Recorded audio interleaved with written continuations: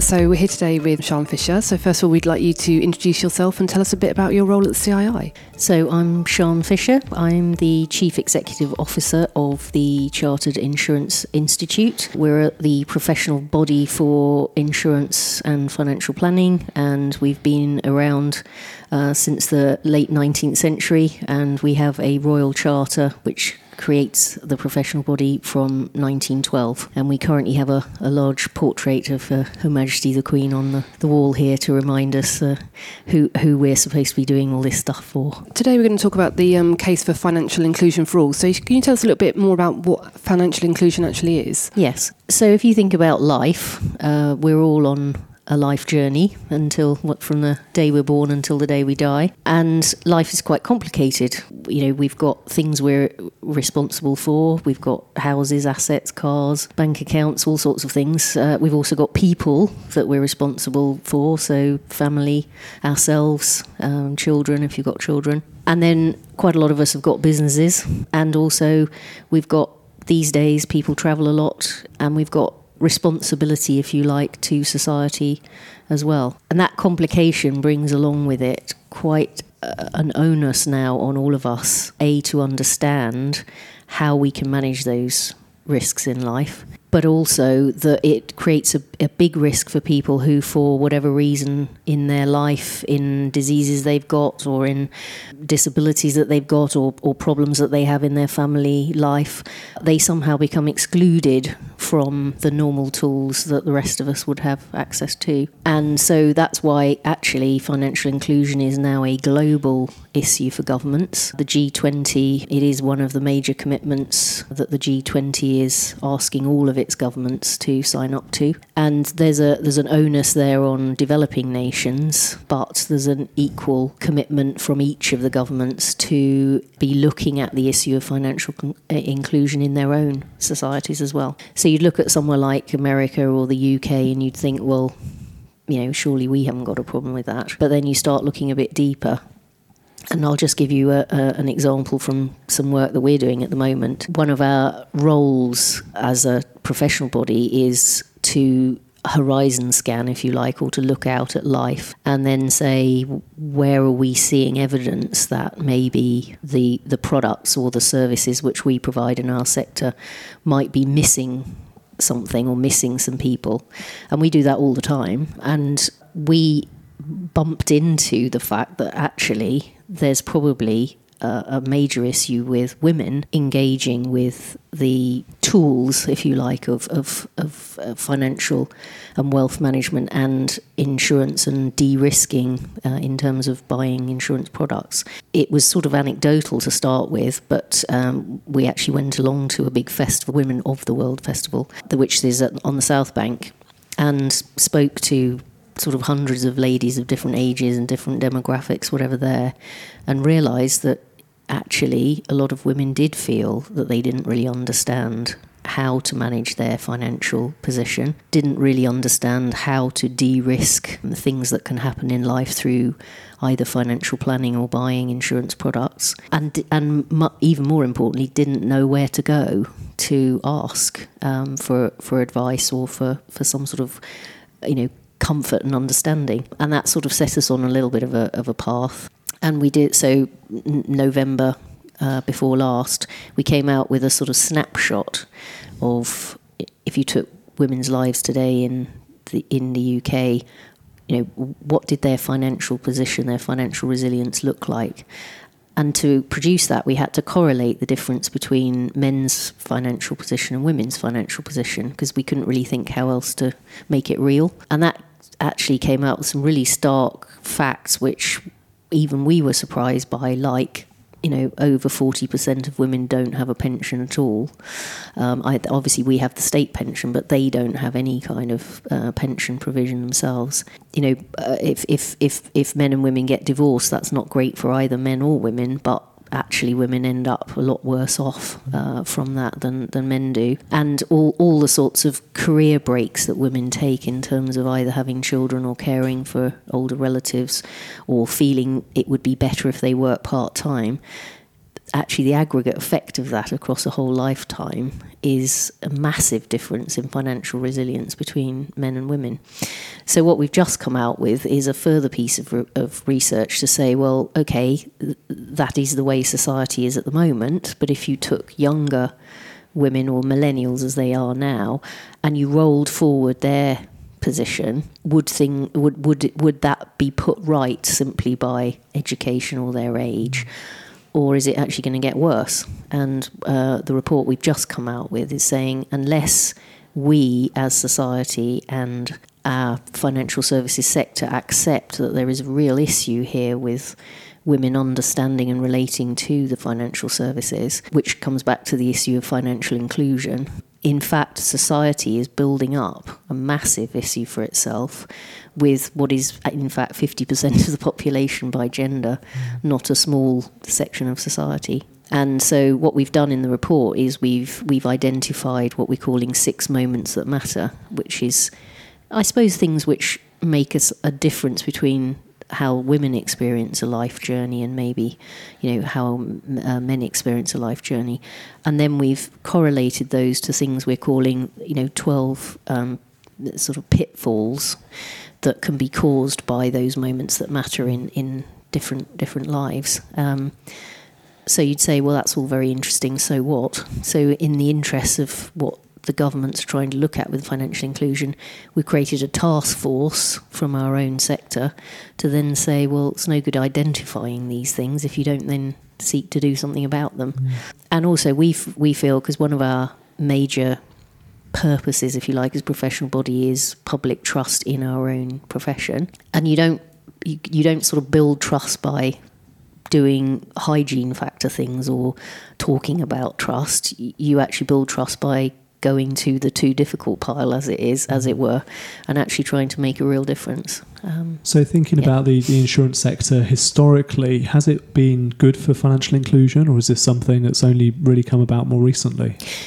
I think if you said, is the existence of the insurance profession a good thing for society? Absolutely. I mean, that's why it came about in the first place. And there's actually a rather wonderful report from the least likely person you'd think of, Winston Churchill, when he was actually, I think he was Chancellor of the Exchequer actually, or something. Anyway, he was in one of the major ministries, and he made this speech in Parliament where he said, upon the cottage of, or upon the door of every cottage in the UK, I would write the word insurance. Because life is a risky business, and most people, even these days, will admit that their financial resilience to something happening is, a couple of weeks' money, if that. And some things that can happen, like major floods or major fires, or actually even more to the case, somebody dying unexpectedly, or somebody being long-term sick, or being diagnosed with, a terminal condition. Those things can have a serious effect on people's lives, and there's no way that insurance can wipe away the tears if something happens. Of course, the emotion of what's happened is still going to be there, but if you've got some level of financial resilience to come out of it with, it is amazing how people can rebuild their lives and put their lives back together without having their entire future, not just decimated by what's actually happened, but decimated on a much longer term basis by the lack of financial ability to deal with the situation. And do you think customers see us in that way? I mean, obviously, it does completely understand where you're coming from, but do you think this is how they see us? I think we don't help ourselves because a lot of the dialogue that we actually have with customers, we sort of say things like, we pay 95% of claims, or we pay, as if that's kind of us doing society a favour, when I think most consumers would turn around and say, well, that's what you're there for, isn't it? Now there are good and sound reasons why we talk like that, because obviously insurance has been on a long journey to try to address all the risks that there are in life, and obviously when you start you can address very few of them. I mean, if you go back, obviously life was pretty much the only risk that the insurance sector could really get to grips with, but now you actually pretty much you can insure so many things. But I think that's why we need to turn the dialogue around and say every customer is different. Everybody has a unique life experience. We need people to feel that they can understand what their options are in terms of insuring their life and the risks they take. Some people do go snowboarding, some people don't. Some people do have exotic pets, other people don't. Some people do have 7 or 8 children, some people don't have any children at all.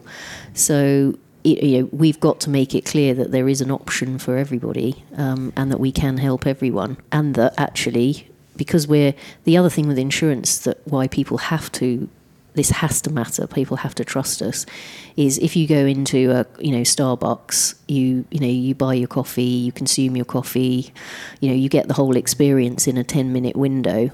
When you go and buy an insurance product or a financial services product, it's basically a promise that something will happen at a point in time.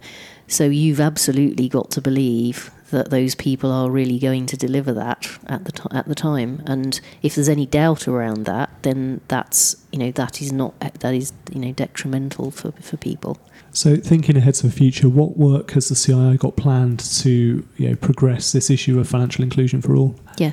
So one of our biggest programs, if you like, is what we call Insuring Futures. And I've raised, obviously we've done a big piece of work around women, because obviously women are 50% of the population, but we have got we've done work on other areas. So we are doing at the moment a big project with the armed forces, because a lot of obviously people have been injured in the various conflicts that have come, and often they're given a quite a large compensation settlement, and you can appreciate that it's quite easy for either them or their families to make bad decisions about that money, or frankly there are people around who will very unhelpfully try and take it off them.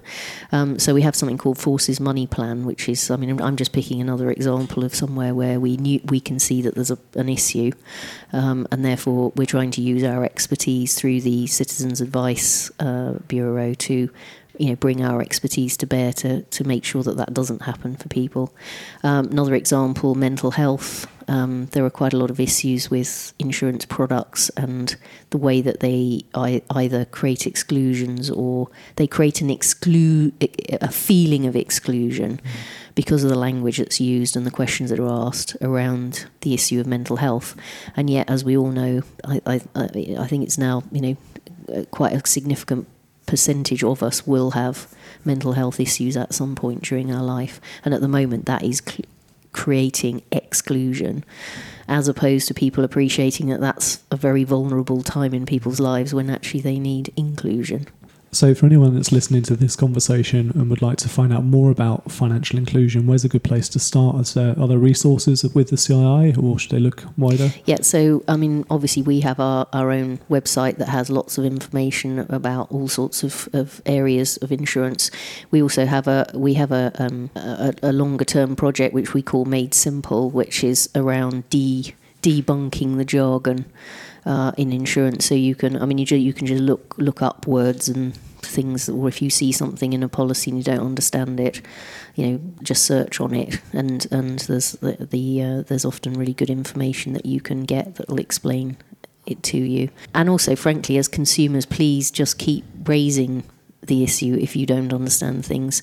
There's very good consumer press these days around particularly popular products like travel, because travel obviously is something which, funnily enough, for a very simple product, actually there's a lot of misunderstanding around what's covered, what's not covered, whether you need it, don't need it if you travel in Europe, stuff like that. So, but the consumer press actually have done a really good job. Particularly, there's a very good series of articles in the Mail on Sunday about, yes, you do need travel insurance, and this is why. And also, people don't really understand the issue of pre-existing conditions, and obviously we have to try and help people to understand why that matters. I've got actually one last question. What do you think the sector can do to make a difference in this area? For some reason, the whole issue of kind of the concept of public education about financial services has sort of seems to have dropped off both the education agenda and the public information agenda. I mean, the government have recognised that that's a bit of an issue in the sense that